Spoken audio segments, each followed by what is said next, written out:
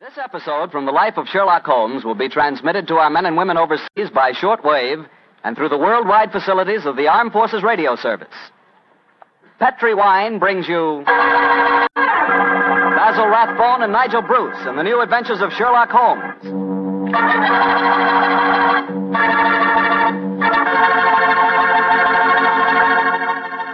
The Petri family, the family that took time to bring you good wine, invites you to listen to Dr. Watson tell us another exciting adventure he shared with his old friend, that master detective, Sherlock Holmes. And as for me, well, I'd like to tell you about a wine that's just wonderful before dinner. And that wine is Petri California Sherry. You know about sherry, of course, but do you know about Petri Sherry? That Petri Sherry is the kind of wine you can really talk about.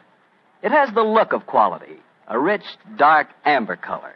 And it has the aroma, the bouquet as the experts call it, of wonderful sun-ripened grapes. And flavor?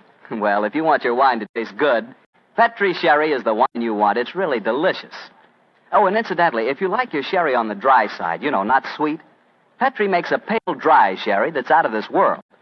Take home a bottle of Petri Sherry. Serve it by itself or with hors d'oeuvres or cocktail sandwiches. But serve it proudly, because the name Petri is the proudest name in the history of American wines.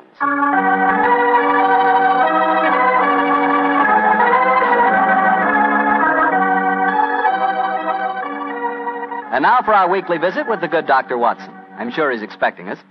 Come in.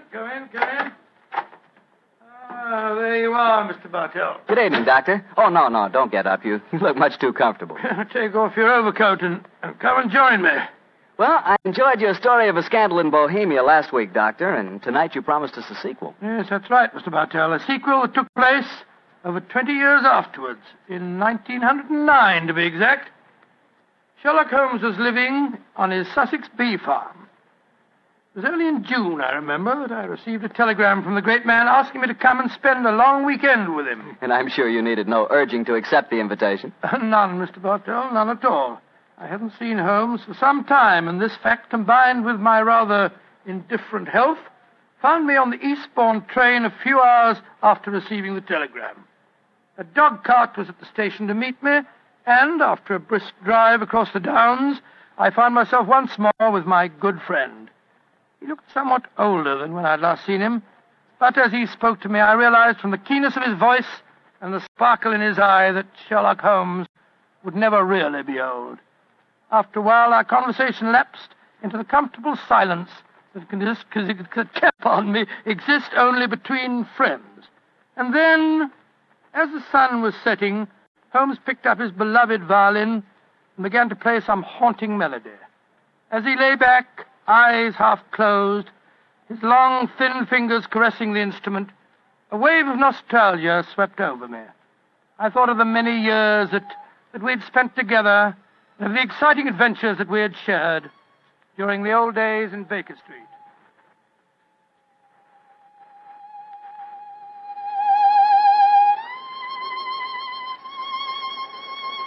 Beautiful.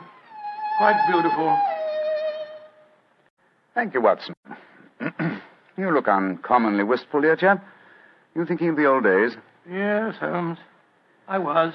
So was I. Uh-huh. Oh, well. Those were exciting times, but it's comforting to think that now we will not be disturbed by a jangling doorbell, followed shortly by some poor devil in trouble. Nowadays, my greatest excitements are connected with the segregation of the queen bee and the nighttime proclivities of Charles Augustus, my tomcat. I still find it hard to think of you in retirement, Holmes.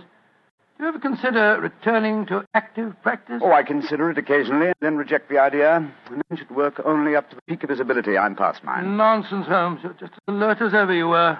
Mentally, perhaps, but not physically. Would you consider handling a small problem in England? Oh, if it's a personal problem that affects you, my dear chap, you know I'll do anything I can. Well, it's not exactly my problem, Holmes, but there was a charming young girl on the train. We got into conversation and... You don't age at any rate, old chap. You're just as susceptible as ever. No, Holmes, let me finish. She said that you knew her mother quite well. Her mother? Come in. Oh, yes, Devers, what is it? I'm sorry to disturb you, Mr. Holmes. Your man said I might come in. My master, Mr. Lytton Stanley, instructed me to deliver this note. Oh, thank you. He also instructed me to wait for a reply. What confounded impudence. You tell your master that there's no answer to this letter. But he told me I must get a reply. You may tell Mr. Lytton Stanley that I will instruct my solicitors to reply to his message in due course. But, sir... That's all, Devers. You may go. Very good, sir.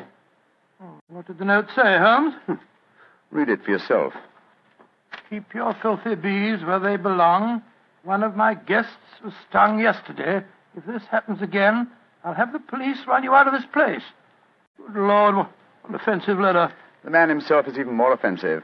He's a retired manufacturer who thinks that his immense wealth entitles him to domineer over the local residents. Oh, but let's not spoil a nice sunny afternoon by discussing him. Please continue with the story of the young lady that you met on the train. Yes, I'd like to. Poor little thing seems in dreadful trouble. I do wish you would help her. You say that she told you her mother knew me? Yes? What's her name? Norton. Irene Norton. Norton? I don't seem to recall it. Oh, but of course! Where is the girl, Watson? She's staying at the Red Lion in the village. Then ring her on the telephone and ask her to come over here as fast as she can. Of course I'll help her. I'm delighted, Holmes, but what made you change your mind so suddenly? Your memory's so short that you can't remember Irene Adler. Surely you haven't forgotten that in the case you called a scandal in Bohemia, I was completely fooled by her. Why, Joe, yes, of course. You always referred to her as the woman. But how does Irene Norton fit into the picture? Irene Adler married a barrister named Geoffrey Norton. Tell Miss Norton to come at once, Watson. She's the daughter of the woman.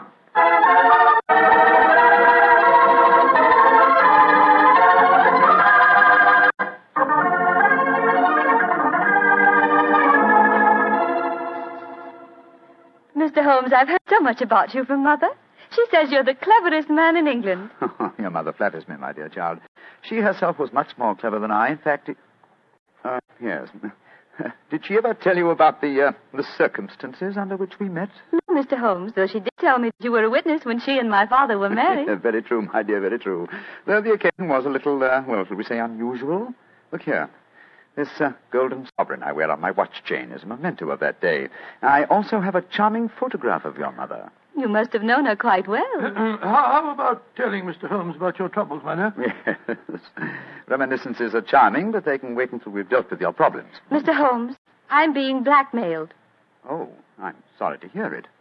By whom? By a neighbor of yours, Mr. Lytton Stanley. Do you know him? Oh, yes, indeed I do. As a matter of fact, Mr. Holmes received a most offensive note from the gentleman less than an hour ago.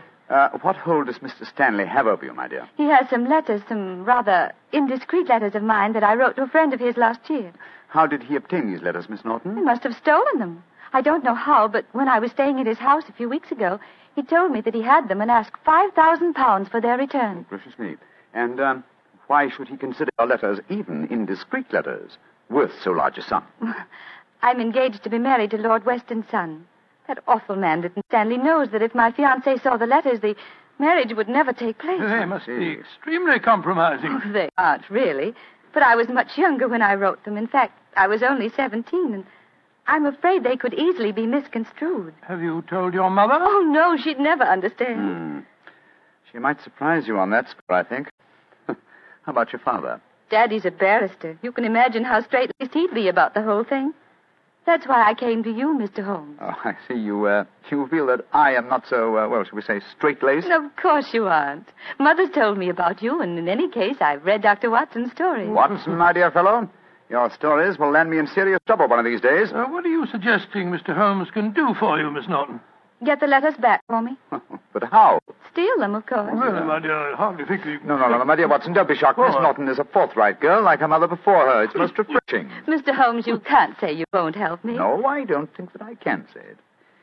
In any case, I have a slight personal score to settle with Mr. Lytton Stanley myself. He's rude and has no understanding of bees. But how are you going to steal the letters? That problem requires a little thought, old chap. I can tell you how to do it, Mr. Holmes. Oh, really? This is delightful, my dear. You've explained the problem and also the way of solving it. How easy a detective's work might be if all clients were equally helpful. Tell me, what is your plan? Tomorrow is the servant's half-day off at Mr. Lytton Stanley's.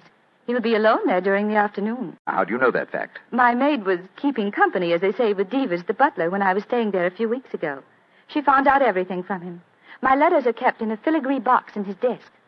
With your enterprise, my dear, I'm surprised that you didn't try and open the desk yourself. I did. But it's very sturdy and has a combination lock. Oh. However, I'm sure that you and Dr. Watson can think of some way of getting the letters, particularly if Mr. Lytton Stanley's alone in the house. We shall do our best, Miss Norton. Promise me one thing, though, both of you. Oh, what's that? Don't read the letters, will you? I'm really rather ashamed of writing them. Oh, of course we won't, my dear child. You're both so sweet to me. How can I thank you? Thanks would be a little premature, but you could do us a favor. Of course. What is it? Your mother had a beautiful voice, I recall. I wonder if you inherit her talent. I do sing, though I've never done so professionally, like Mother. And I've never played the violin professionally, but perhaps between us we could give Watson a little concert. That's a delightful idea. We can't do anything until tomorrow anyway. What would you like to sing? Songs my mother taught me. Really remarkably appropriate. In the days long vanished, seldom from her. Charming. Tonight, music, and tomorrow, a touch of daylight robbery.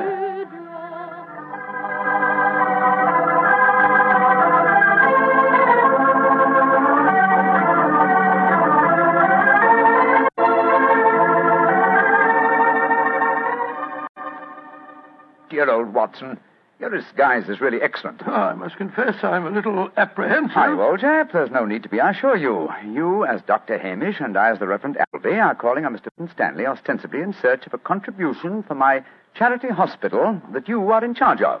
What could be simpler? Well, what made you decide on the role of a clergyman? It should simplify our entrance into the house, though I must confess that a rare touch of sentiment prompted the choice of my disguise. How does sentiment enter into it? Oh, surely you remember that it was in the role of a simple-minded nonconformist clergyman that I once attempted to deceive Miss Norton's mother. That's right. Yes, I'd forgotten. That woman really fascinates you, doesn't she? She does, old chap. Irene Adler was one woman I've always regarded with unbounded admiration, even though she was a criminal. But enough of this. Come on, old fellow. Are you ready? Yes? You have the equipment I mentioned to you? In my pocket? Let's be off, old chap. Let's be off.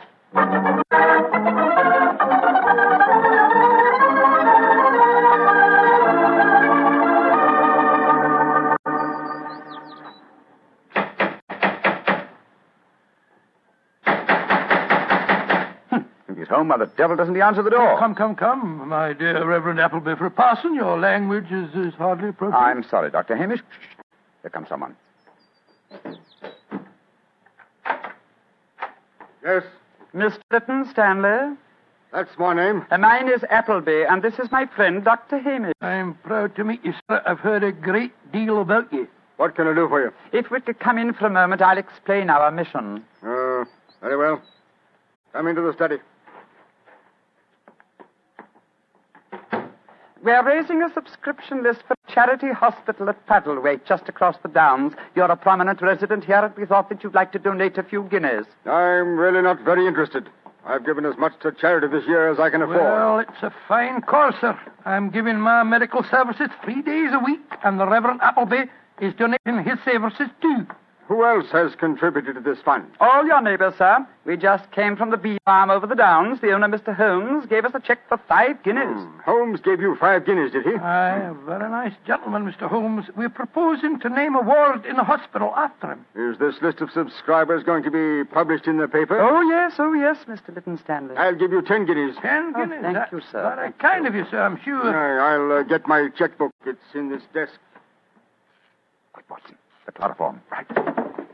Now, who do I make this check payable to? Go on there. Hold him still, Holmes. Hold him still.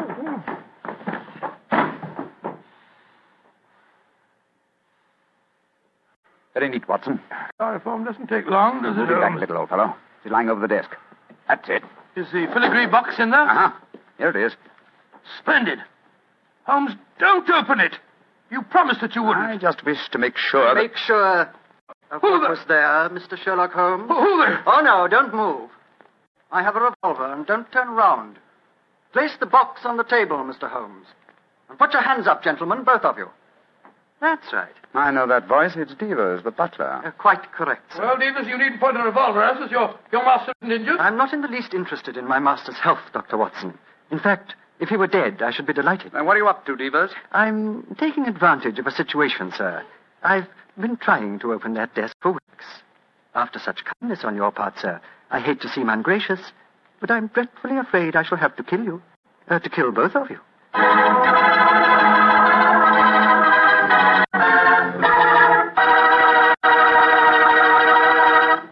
Dr. Watson's story will continue in just a second, so I'm just going to remind you that good food always tastes better when served with good wine. And if you like a red wine, say with steak or meat of any kind, you'll love Petri California Burgundy. If you'd rather have a white wine, say with chicken or fish, then by all means get Petri California Sauterne. Oh, and look, if opinion is divided in your family, if some of you like a red wine and some like white, the answer's obvious. Don't buy one, buy two. Remember that, huh? Don't buy one, buy two. But do buy Petri. Then you know it's good. Well, Doctor, that was a fine place to break off your story with the butler pointing a gun at your backs and you and Sherlock Holmes with your hands above your heads. What happened next? I know at least you didn't get killed, or you wouldn't be sitting here in California tonight telling me the story. Elementary, my dear Mr. Bartell, but supposing I take you back in the story to the point where I left off. Well, all right then. Take me back, Doctor. Take me back. Very well. We stood there, Holmes and I, our hands above our heads. As Devers said... I can't tell you how grateful I am that you opened the desk for me.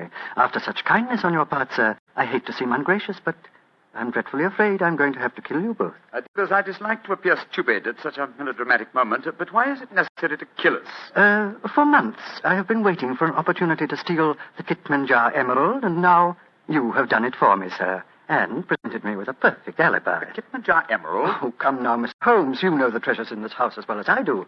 Apart from the emerald, there's a superb Cellini that would fetch a fine price in the right market. We aren't here after any valuables, my good man. Please don't call me your good man, Dr. Watson. It's patronizing and untrue. In any case, sir, whether you were here after the valuables or not makes no difference. I've caught you both red-handed. You're completely in my power, gentlemen. You're going to steal the treasures, I suppose, and then pretend that we were responsible. Exactly, sir. I shall kill you both, secrete what objects appeal to me, and when my master regains consciousness, I shall explain that I found 3 men burgling the house, that I killed 2 of them, while the third got away with the loot. Who will be able to doubt my word? I shall be regarded as a hero. I might even have my salary raised. Watson, I'm afraid this is the end, old chap. What a sordid way to die. To be shot in the back like a coward. Devers, at least do us the courtesy of allowing us to face the firing squad, will you? Very well, gentlemen. Turn round. But don't try any tricks. One last request. What is it, sir? I'm beaten, and I admit it. I'm getting old, but in my heyday I've crossed swords with some of the greatest criminals in Europe. My life has been attempted many times, but I've always escaped. If this is to be my swan song, at least give me the privilege of shaking the hand of the man who has at last bested me. Well, sir, I feel that I'm stepping a little out of my station, but I suppose the situation is unusual. I hope you don't object to the left hand, sir. I'll keep the revolver in my right. Very well, Devers. There you are. Goodbye, Mr. Sherlock Holmes. Goodbye, Devers, and my congratulations. What? My congratulations for being a fool. Well done, Holmes. Maybe getting old, Watson, but I've not lost my skill at that, too. He went over your shoulder in a flash. Fortunately, the bullet went wide. How is he, Watson? Struck the desk as he fell. Yes, he gashed his head. It's not serious. He'll be unconscious for a while. Good, but I think we'll take the precaution of closing this desk drawer. I don't want him to be exposed to further temptation when he comes to. There we are. Well, shouldn't we get into touch with the police, Holmes? Police? Great Scott, no, old fellow. After all, we're burglars and we're in disguise. 2 facts that would be hard to explain satisfactorily. No, we must back to the bee farm as soon as possible. Yes, I suppose you're right. Miss Norton will be waiting for us there, and we'll tell her what's happened. Poor girl, I'm afraid she's in for something of a shock.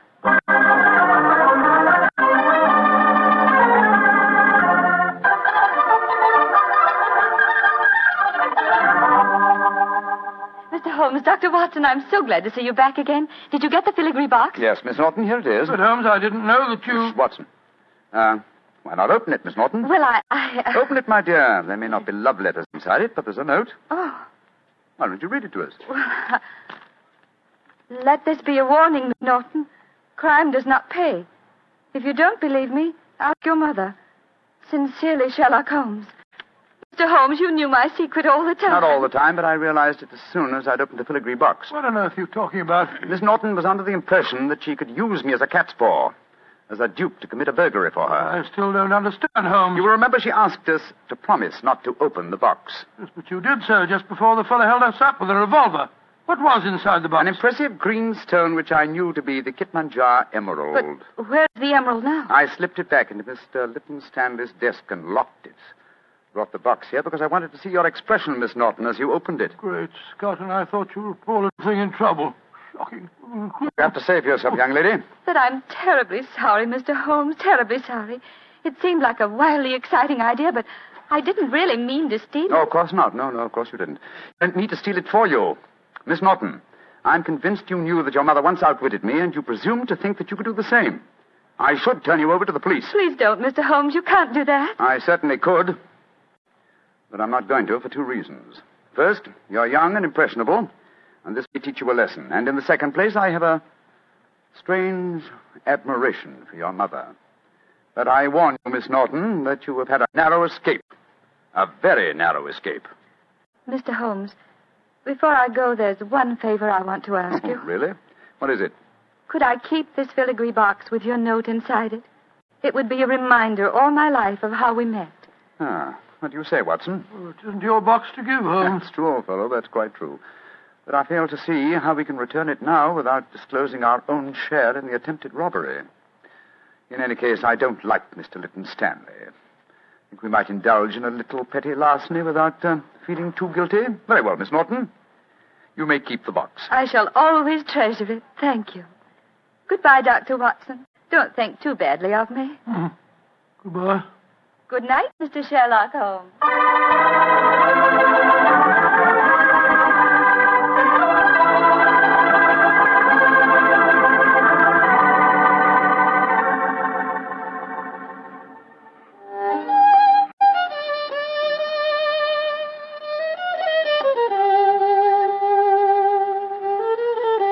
You know, Holmes, I must say you were surprisingly lenient with that girl. Do you suppose her mother put her up to the whole thing? That possibility had occurred to me, old fellow. And yet I have a feeling that... Come in. Door's open. Were you expecting anyone? No. Scott, it's Lytton Stanley. Good evening, sir. This is an unexpected honor. Sherlock Holmes, we haven't been the best of friends, I know. But you've got to help me now. I'm in serious trouble. Oh, indeed, sir. Won't you sit down? This is my friend, Dr. Watson. How do you do? And now, sir, what is your trouble? I've been robbed, Holmes. Robbed? What was stolen? Well, my greatest treasure, the Kitmanjar emerald, was removed from its case and then mysteriously returned loose in my desk afterwards. But there's a priceless Cellini missing. Have you any idea who the burglars might be? Oh, it was a gang, I'm sure of that. A couple disguised as a clergyman and a doctor came into the house on the pretext of raising money for some hospital. And they overpowered me with chloroform. Oh, dear me. How very unpleasant for you. Yes, well, when I came to, I found my butler, Devers, lying beside me in a pool of blood. The brave fellow had wrestled with the thieves, but they got away. And he's in the hospital now. Holmes, you've got to help me. The Kitmanjar emerald was returned, you say, but a Cellini is missing. Yes. It's an exquisite filigree box in which I'd kept the emerald. A filigree box? Yes, it's a genuine Cellini. It's worth several £1,000s. Holmes, you must help me solve this business. I'm sorry, Mr. Lytton Stanley, but I'm afraid I can't help you. I've retired. Yes, and I intend to remain in retirement. Good night, sir. Oh, but I'll pay you any fee within reason. My decision is final, sir. Good night. Oh, I might have known I wouldn't get any help from you. Holmes, she fooled you again. Yes, the little devil. She knew that box was a Cellini all the time. You don't seem very angry with her, old I should be, but I'm not. What splendid audacity. What a superb nerve the child has. But you must get the box back from her. I shall, Watson. I shall. Or rather, I shall persuade Devers to do it for me. As the price of our silence. But how can he get it back? Remember that he walks out with Miss Norton's maid. I'm certain that when he explains his predicament, he can prevail upon her to steal the box from her mistress so that it may be returned to its rightful owner. That's a good idea. By George, Holmes, Miss Norton's a chip off the old block, all right. Yes, Watson, she is, and it makes me wonder. What about? I wonder, my dear chap, how long I can remain in retirement. Such a worthy antagonist at large, it's a challenge. It's an irresistible challenge.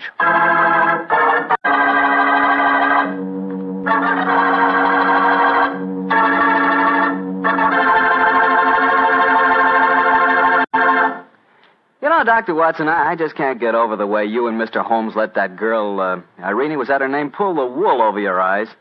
Why, she really twisted you around her little finger. Well, Mr. Bartell, I don't like to make extremely positive statements, but I'm sure that if you were in my shoes, Irene would not only have twisted you round her little finger, but she'd have had you rolling about in hoops and standing on your head. You mean she was that beautiful? Mr. Bartell, she was so beautiful that she'd make you forget all about Petri wine. Dr. Watson, no girl is that beautiful. Oh, how young you really are. Well, maybe so, but there are lots of pretty girls in this world and only one Petri wine. That's because there's only one Petri family that's been making wine since the 1800s. And believe me, because the Petri business has always been family-owned and operated, they've been able to hand on down from father to son, the highly skilled art of making fine wine. And those generations of winemaking add up to a lot of experience. The Petri family really knows how to turn luscious California grapes into fragrant, delicious wine. That's why, no matter what type wine you wish, you can't go wrong looking for the label that says Petri, Petri, because Petri took time to bring you good wine. Well, Dr. Watson, what story are you planning to tell us next week? Well, now, next week, Mr. Bartell, is the day before Christmas, so I'm going to tell you an adventure that took place many years ago and involved Holmes and myself in one of the most fantastic Christmas Eve situations in which we ever found ourselves. I think you'll like the story. I call it The Night Before Christmas. It sounds swell, Doctor. Oh, thank you. Oh, by the way, before I go, Mr. Bartell, I'd like to remind our listeners there's no better way to spend money than to spend it on Christmas seals. Every penny spent on Christmas seals not only helps cure tuberculosis, but it also helps prevent it right in your own community. Your purchases of Christmas seals in the past have saved thousands of lives. Keep saving lives by all the Christmas seals you can afford this year. Now, won't you?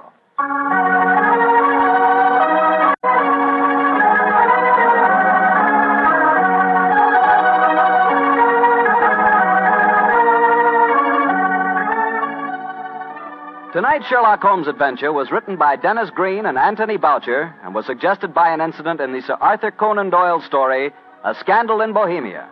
Music is by Dean Fosler. Mr. Rathbone appears through the courtesy of Metro-Goldwyn-Mayer, and Mr. Bruce through the courtesy of Universal Pictures, where they are now starring in the Sherlock Holmes series. Basil Rathbone's new Columbia record album, Robin Hood, is now available at your music store.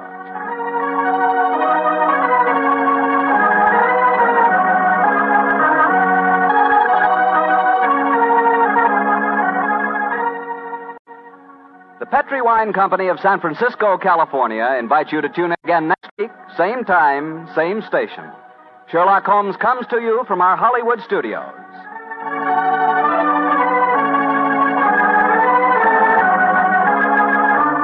This is Harry Bartell saying goodnight for the Petri family. For a solid hour of exciting mystery dramas, listen every Monday on most of these same stations at 8 o'clock to Michael Shayne, followed immediately by Sherlock Holmes. This is the Mutual Broadcasting System.